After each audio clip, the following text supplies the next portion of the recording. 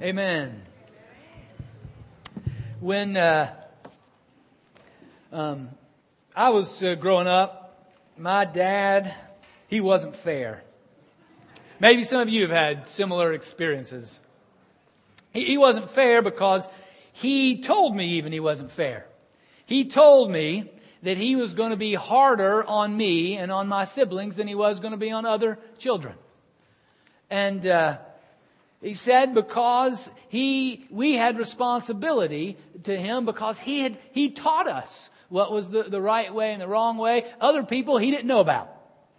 But for us, he knew. And he knew what we were capable of, and so he was always harder on us than on others. It really came to bear when he coached my baseball team. I think, maybe I'm a little exaggerating here in my memory, but I think every time he made the rest of the team run a mile, he made me run 2. But maybe a little outside of reality there, just the memory of a child. And much to my children's chagrin, I've passed on. I've carried that trait with me from my father to them. And they'll tell you in a heartbeat that I'm harder on them, right, than I am on any other children, anybody else, because the same reason. I think that God, our Heavenly Father, is the same way with us. He has a higher expectation for those that He has rescued from sin, from those that He has chosen, those that He has made known His truth. He has a higher expectation for us because, in a sense, we ought to know better, and we have the power of the Spirit within us. That's what we'll find out Amos says to Israel in his day. We just started last week walking through the book of Amos. And Amos is a prophet. He's one who comes to speak the word of God to God's people. And what we'll see as we look at this passage is His direct word. Last week we talked about how He talked about all the other nations around. Today He hones His sights in on the people of God, on the church in His day. Let's pray together. Gracious God, thank You for Your written word. Thank You for this time that we gather together to receive from You, to sing of Your praises, to gather with one another before You. Now, we ask that Your written word would come alive in our lives, that we would hear from You what we need to hear, that You would reveal to us what is true about You and what You would want to be true in us. In the name of Jesus we pray. And all of God's people said, Amen. Amos chapter 2, we're going to start with verse 4. It's on page 744 in your pew Bible, or you can follow along the screen. We'll also jump from verse 4 through 8 and then over to the first 7 verses of chapter 3.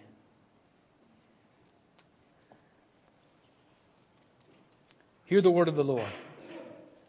Thus says the Lord, for 3 transgressions of Judah and for 4, I will not revoke the punishment, because they have rejected the law of the Lord and have not kept His statutes. But they have been led astray by the same lies after which their ancestors walked. So I will send a fire on Judah, and it shall devour the strongholds of Jerusalem. Thus says the Lord, for 3 transgressions of Israel and for 4, I will not revoke the punishment, because they sell the righteous for silver and the needy for a pair of sandals. They who trample the head of the poor into the dust of the earth and push the afflicted out of the way. Father and son go into the same girl, so that my holy name is profaned. They lay themselves down beside every altar on garments taken in pledge. And in the house of their God they drink wine, bought with fines they imposed. Hear this word that the Lord has spoken against you, O people of Israel, against the whole family that I brought up out of the land of Egypt. You only have I known of all the families of the earth. Therefore, I will punish you for all your iniquities. Do two walk together unless they have made an appointment? Does a lion roar in the forest when it has no prey? Does a young lion cry out from its den if it has caught nothing? Does a bird fall into a snare on the earth when there is no trap for it? Does a snare spring up from the ground when it has taken nothing? Is a trumpet blown in a city and the people are not afraid? Does disaster befall a city unless the Lord has done it? Surely the Lord God does nothing without revealing His secret to His servants, the prophets. This is the word of the Lord. Thanks be to God. Now, I want to remind you of where we were last week. Remember, Amos he's not a professional prophet. He's not a professional Christian. He's a shepherd and a tree farmer. And God has called him. He actually was living in Tekoa, which is in the southern part of Judah. And if you remember why Amos talks to, like in our passage here, talks to Israel and then to Judah. Israel is the northern kingdom. Judah is the southern kingdom. They're both together God's people. They should be one nation, but they've had civil war. And so Judah being the southern kingdom, Israel being the northern kingdom. So Amos, he's from Judah. And yet God has called him as a shepherd, as a tree farmer, to then come into the northern kingdom to preach God's discipline on God's people. So you can imagine, he's got a lot of strikes against him. Not many reason that people are going to hear him. So, the way he starts out, though, is just brilliant. We talked about this last time, how he went and talked. He pointed God's judgment on all the nations around Israel. Moab and Gaza and Damascus and others. And in each one, he told them that God was going to bring judgment, and he told them why. And in general, the reason God's judgment on these secular nations, these secular cities, the reason God was going to bring judgment on these secular nations was because they had abused, mistreated people who were their opponents or who were among them. In a common language, they had abused the human rights of those around them. It's important to remember that when we then look at Judah. But what Amos devised to get people to hear him, all these other nations, they're the enemies of Israel. I mean, they're the nations or the cities that would come through and attack them here and there, try to steal parts of their land, and they would return the favor and do the same to them. So these are the enemies. I mean, in a simple way, let's say that God cared about the National Football League. And He chose the Cincinnati Bengals. Okay? And yet He had judgment for Cincinnati to hear. But the way He got them to hear the judgment was to first bring all the judgment on the other nations, right? On the other teams. Yo, Indianapolis Colts, you are in trouble. I'm going to bring judgment upon you. And He did this year, for sure. And then He gets a little closer to home. Baltimore Ravens, bring judgment upon you. Ron's a Baltimore fan. And then Cleveland, the Browns, here's the judgment that I'm going to bring upon you. Now at this time, if you're a Cincinnati fan, you're like, cool. You go, Amos, go. Yeah, bring it on. Bring it on them. But who are you waiting to hear? Yeah. And here it comes. Here it comes. Now, wait a minute. Pittsburgh, the judgment upon you. And now by that time, all the Bengals fans and even the wannabes, they're totally into it. They are, go Amos, go. God, you go get them. And that's exactly what Amos did with Judah, with Israel. He went to all the opposing teams and then went to the main rival, Judah. They didn't like each other. I mean, they were in civil war with one another. and pointed God's sight upon them. So by the time Amos got to that, the crowd had started to gather. They were cheering. And then Amos said, "And now you, Israel." Here is God's judgment, God's disciplining word upon you. And if you notice, both with Judah and with Israel, the basis of their judgment is different than the basis on all the secular cities around.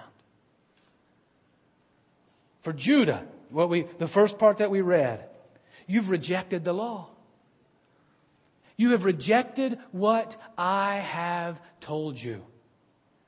You've been led astray by the same lies of those that went before you. The basis is no longer sort of a conscience, a natural understanding of common humanity, but now it is the very law of God, the Word of God that has been given to them. And then to Israel, similarly, in the middle of the judgment, it's still about how you treat human beings, but it's based upon your relationship with God.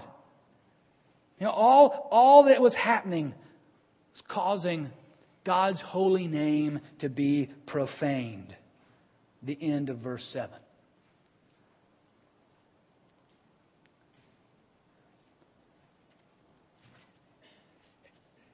You see the heart of why Amos brought that judgment upon Israel and Judah, especially in what we read in the very beginning of chapter 3. O people of Israel, this word is against you, against the whole family that I brought up out of the land of Egypt. You only have I known of all the families of the earth. You are the ones that I have chosen. Therefore, I will punish you. Now, it is good regularly for us to hear the words of judgment periodically from the Scriptures. Otherwise, we get a out of balance understanding of the love of God. God's love is active here. Brilliantly active, powerfully active. Because He's saying, I chose you. You're the ones that I know. And that word know is not head knowledge. That's an Old Testament biblical understanding of knowledge. You know, Adam knew Eve and they had children. It's an intimate knowledge. I knew you. I have chosen you. I'm the one, remember? I brought you up from nothing. I created you. I'm the one that called Abraham and Sarah. They were over 90.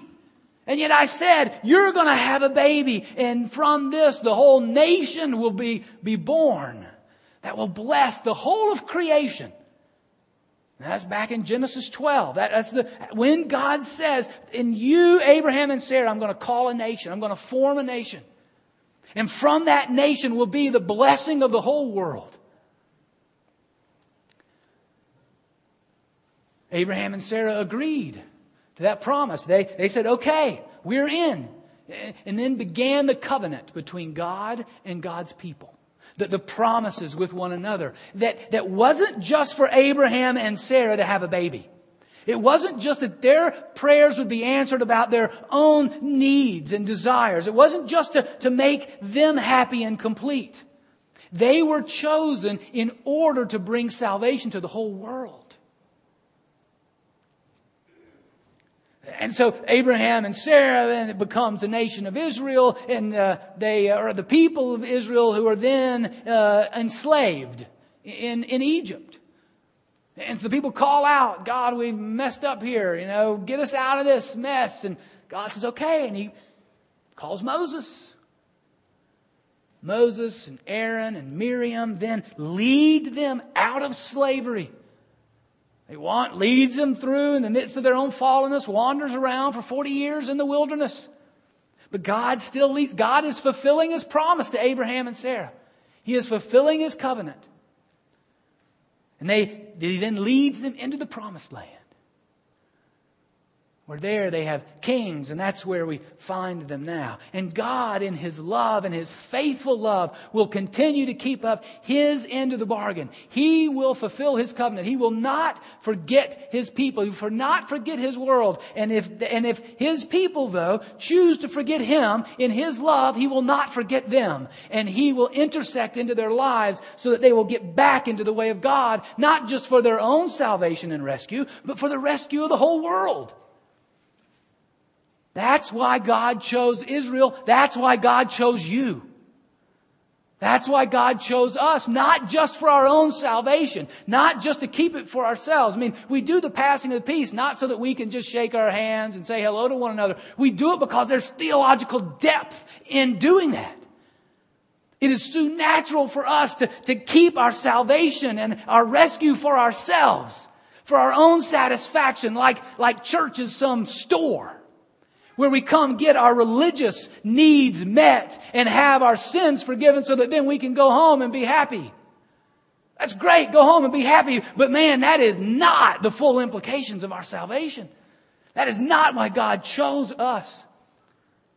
And that's what Amos wanted to tell Israel. This is not just about you being happy. This is about you being God's chosen people. To carry out, to be a different kind of people, to live according to a different guideline, not just be nice to one another, but that you live according to the ways of Jesus.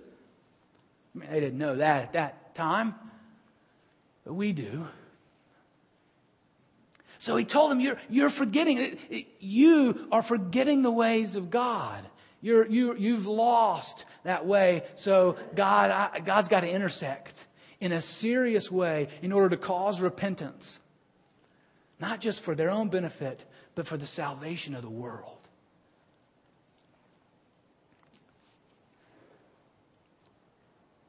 It is a sign of God's great love that He disciplines us. If you are in a habit of sin and brokenness, and God isn't disciplining you, that's when to get scared. Because the writer of Hebrews tells us clearly that it's a sign of God's love that God disciplines us. Hebrews chapter 12, verse 7. We had human parents to discipline us, and we respected them. Should we now be even more willing to be subject to the Father of spirits and live? For they, our earthly parents, disciplined us for a short time, as seemed best to them. But God, disciplines us for our good, in order that we may share His holiness. Now, discipline always seems painful rather than pleasant at the time, but later it yields the peaceful fruit of righteousness to those who've been trained by it. The first word from Amos to the people of Israel is, do not neglect the ethical realities, the life application realities of your salvation. It is not just to rescue your soul for days coming when Jesus returns or when you die. It is to rescue your whole life right now so that you might be a peculiar people, Peter calls us. A people who live according to a different set of rules, who might be a witness to Jesus, to the rest of the world, wherever we go. Now, I want to note then also the reasons that God then brings this judgment upon Israel. But before I do that, I mean, it's God fulfilling His promises, fulfilling His covenant, which is the same covenant that we all made at baptism. You know, a couple weeks ago, we renewed our vows at baptism. And if you were here, you recall, we said that we renounce evil.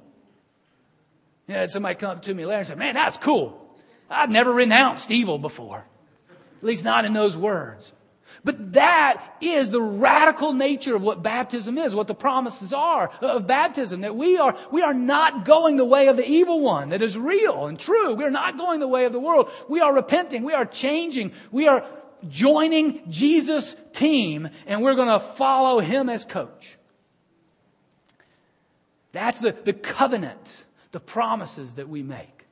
And God promises to us to lead us, to guide us in that way. And so if we steer clear of Him, God will fulfill His promises, though, and still point us back. Lead us back. And that's what He was doing with Israel then. Now look at how then they've disobeyed God. And this we talked about a little bit last week. It's important to see these particulars because it's here. It's like when any parent in their best moment. When parents in their best moments are disciplining their children. There's plenty of moments when I discipline not in my best moments. But there are every once in a while that I do it in my best moment. And what that usually means is that it's not out of anger, but it's out of love and correction for my children. That they would go the way that I believe to be right, the best that I know how. That it would be something that is important to me, significant to me.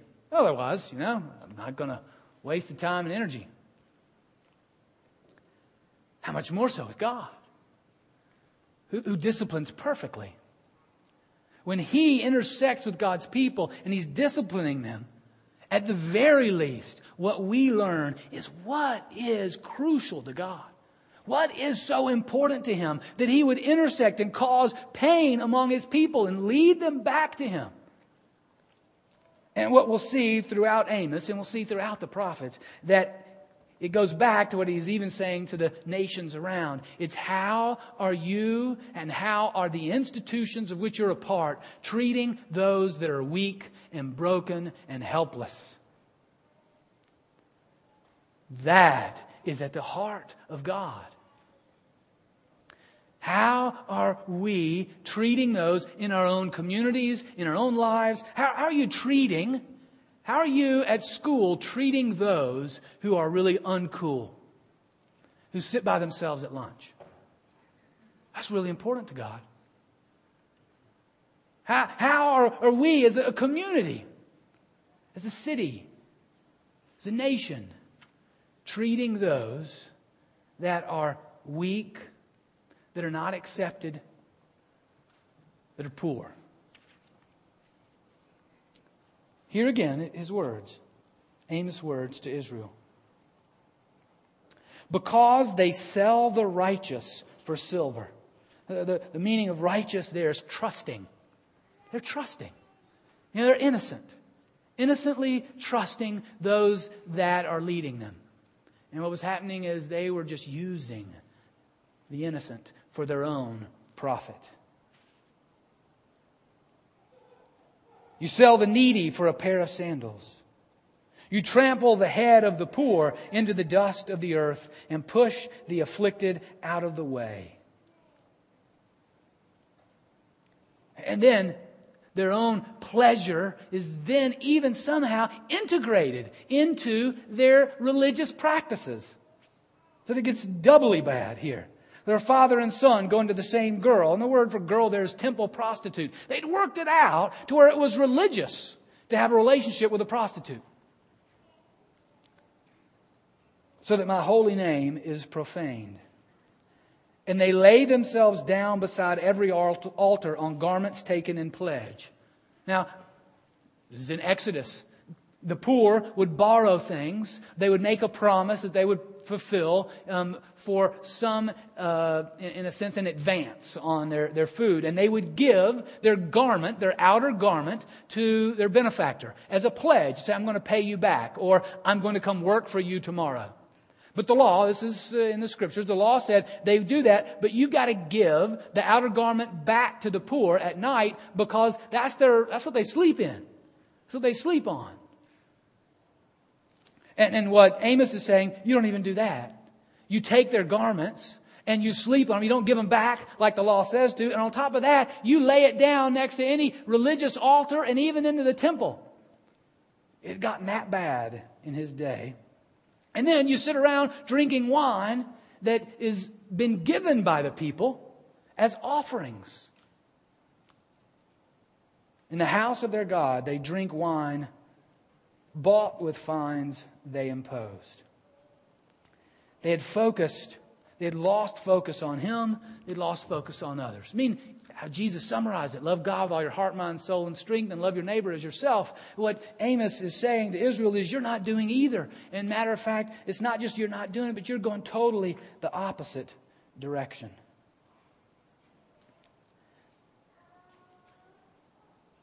Now, as I considered this and just considered our day, two pictures came to mind. One is rather blatant and clear as positive examples of how fellow Jesus followers have heard this word, heard this call of God that His people, they're following Him, and they will care for those that are oppressed. They will care for those that can't help themselves. They will reach out for them. And this is Martin Luther King Jr. weekend. What a powerful example in our history of one who was following Jesus, was following the God of justice, and who spoke out for those who couldn't speak for themselves. Who put himself in harm's way in order that the church and the nation would change our actions. In order that we would not participate in the oppression of others because of their race. And he heard the word of Amos and was called to lead the church, to face that sin, and to lead us, to then lead the nation to face that sin and address it, so that all would have equal voice and equal opportunity, really. He also spoke to us that it's not enough to not participate in what's evil. It's not just a call, well, don't do the bad stuff. For he was regularly speaking to the church about our silence.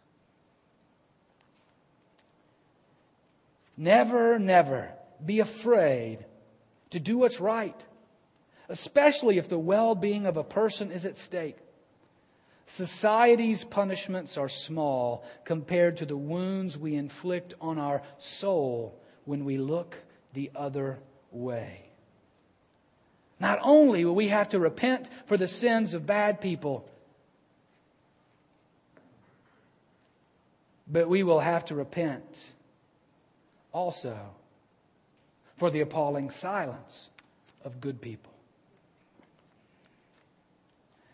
And then finally, one that's right on us, right before us today. I'm afraid it's got a whole lot of press. A whole bunch of press. Matter of fact, last weekend had like 9,000 tweets a second about this fellow follower of Jesus. And that was Tim Tebow. After they beat Pittsburgh. 9,000 tweets a second. And there was all kinds of stuff going on about, he threw for 316 yards. That's John 3:16. Well, that's nice. That's cute. But that kind of stuff doesn't really impress me. I'm a cynic about some of those things. But I read this article this week, and this impresses me. This is what Amos is talking about, what a follower of Jesus would do. And in the midst of all the fame that's been happening, I know he lost last night, but I bet he's over it. Especially after hearing about this. Because as quarterback for the Denver Broncos and all the resources that he has, he brings different families to every game. And those families are particularly broken. They are in some way had faced tragedy or are facing it. One was a quarterback, a blue chip prospect for a high school team in Chesapeake, Virginia. And because of a freaky tackle, he broke his leg and it had to be amputated right above his knee. I mean, a star high school quarterback. Tim Tebow heard about it. Sent him tickets to he and his family and told him to come to the game. Gave him great seats, spent some time with him before the game. And then after he did all his stuff with the press, sat down with him after the game for an hour. Told him, stay with it, man. You are my hero. Last week, he brought in Bailey Knobb, 16-year-old girl, who, in her 16 years, has had 73 surgeries on her body. And yet, Thibault brought her and her family in, sat them down, made sure they were taken care of, played the game. And after playing, the game of his life, he did all that he needed to do with the NFL and then sat down with them for an hour. This is what Bailey's mom says. Here he just played the game of his life. And the first thing he does after his press conference is come find Bailey and ask, "Did you get anything to eat?" He acted like what he'd just done wasn't anything. Like it was all about Bailey. And then he'd bring other people in. He'd bring in Coach Fox, bring in John Elway, the star quarterback, but sat down and asked about them and shared with them and told them that they were his hero. I thought, man, what a great example, a positive example of one who has every reason, every social reason to just be concerned about himself and take his fame and make as much as he can. But instead he uses the resource because it seems to me, a fruit, a tree by its fruit. And that he is demonstrating, even in the midst of great fame and prosperity, the love of Christ. The final thing I share with you is that the king in Amos' day ruled, it's Jeroboam II. He ruled Israel for 41 years. Yet if you go look at 2 Kings 14, he's only got 7 verses. He ruled them for 41 years. And the 7 verses basically say, he had some good military conquests, good social success, and prosperity to the nation of Israel. But he promoted the ways of other gods. The end. That's all the space that he gets in the biblical literature. It's because God's telling us, listen, this is what my heart is. My heart, it's great. It really is barely worth mentioning what Jeroboam II accomplished as the king of Israel for those 41 years. Because he wasn't pursuing the heart of God. It really wasn't impressive to God.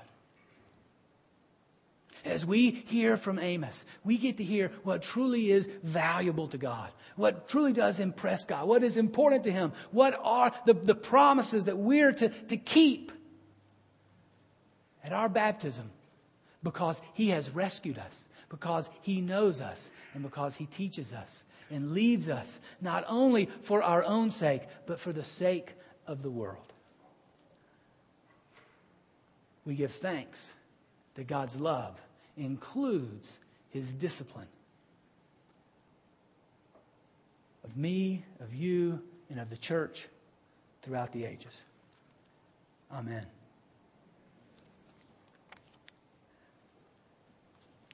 Now, gives a little meaning, a little extra meaning to what baptism means. At least it does for me as we venture into baptism with Monica and Kelly. That this is what they're agreeing to in terms of following the ways of God. And what we are agreeing to is their community of faith, that we're going to be an example for them in the ways of God. So Monica and Kelly, Zach and Renee, you want to come forward?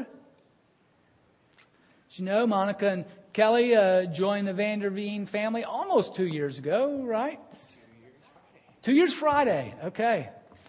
And now that we have the privilege of joining with them as they promise to follow the ways of God, as they join in that covenant with God and with us, and with the church throughout the ages. So as we enter into that, let's all affirm our basic beliefs with one another and with the church around the world and throughout the ages by the words of the Apostles' Creed. I invite you to stand and affirm together.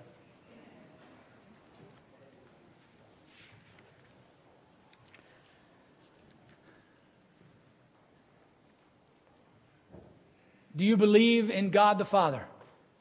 I believe in God the Father Almighty, creator of heaven and earth.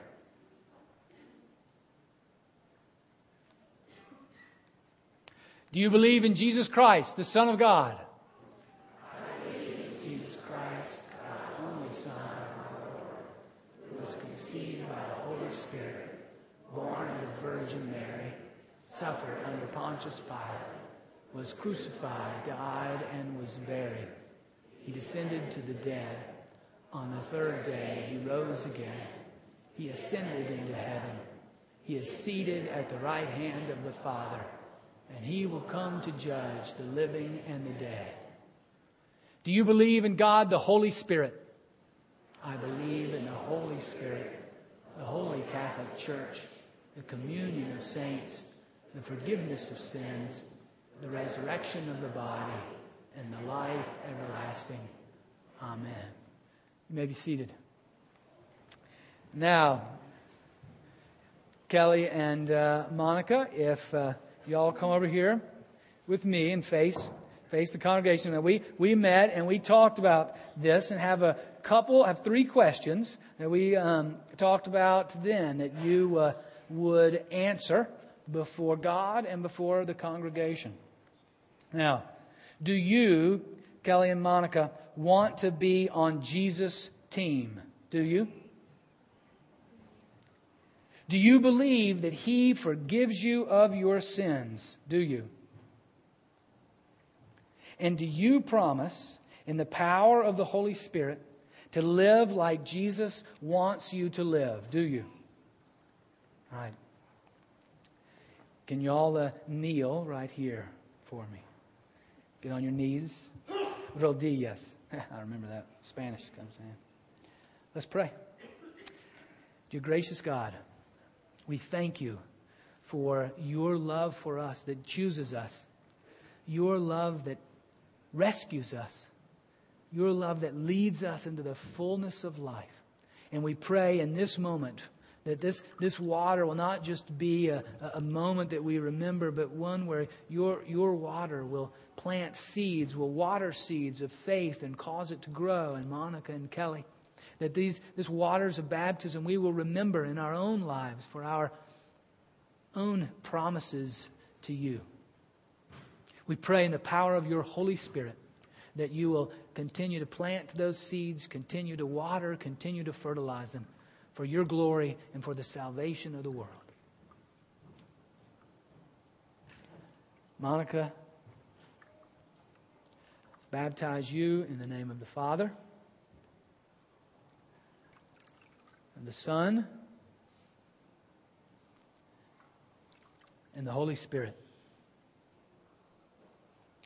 Kelly, I baptize you in the name of the Father. It's cold now. In the name of the Son, in the name of the Holy Spirit.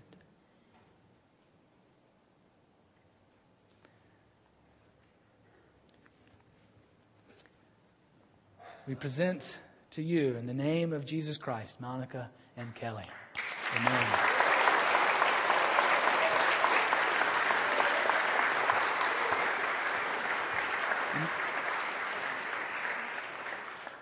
Beth has a question for you, the congregation. Okay, since we are the church that is going to be welcoming and nurturing these sweet girls who we love, I have a question for us. Our question is, do we promise to receive Monica and Kelly in love and encourage and sustain them in the fellowship of believers? With God's help, we will proclaim the good news and live according to the example of Christ. We will surround Kelly and Monica with a community of love and forgiveness, that they may grow in their service to others. We will pray for them that they may be true disciples who walk in the way of Jesus Christ our Lord.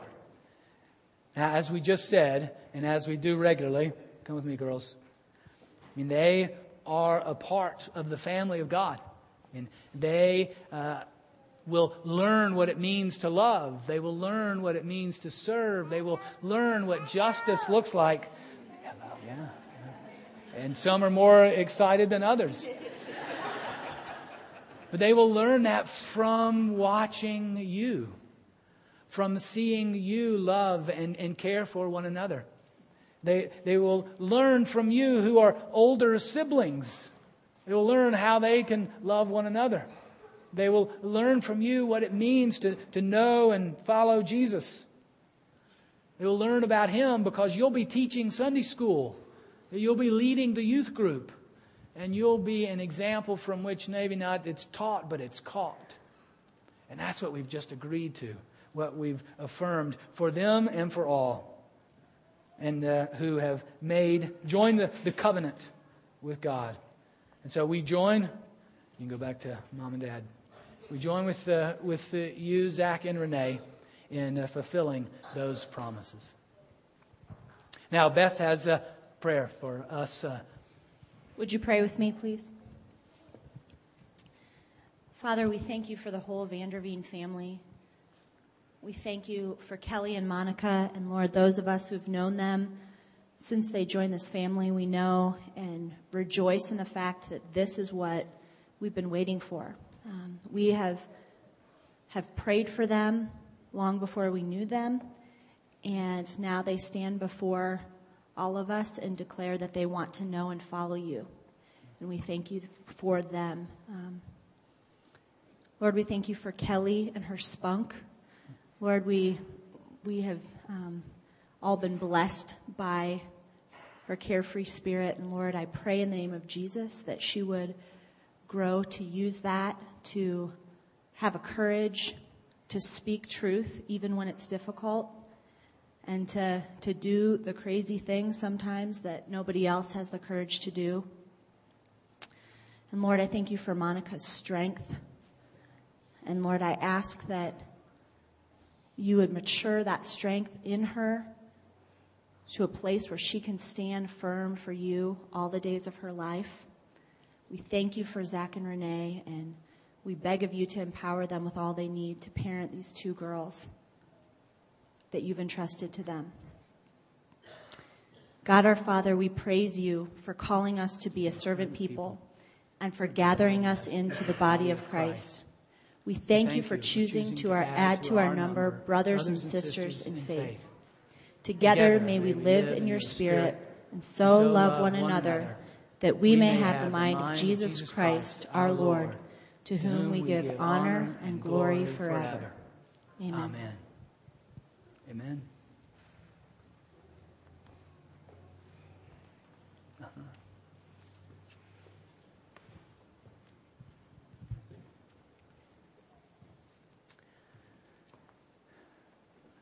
And invite you to continue in a time of prayer, and particularly pray for a group that will be going to Orlando this week.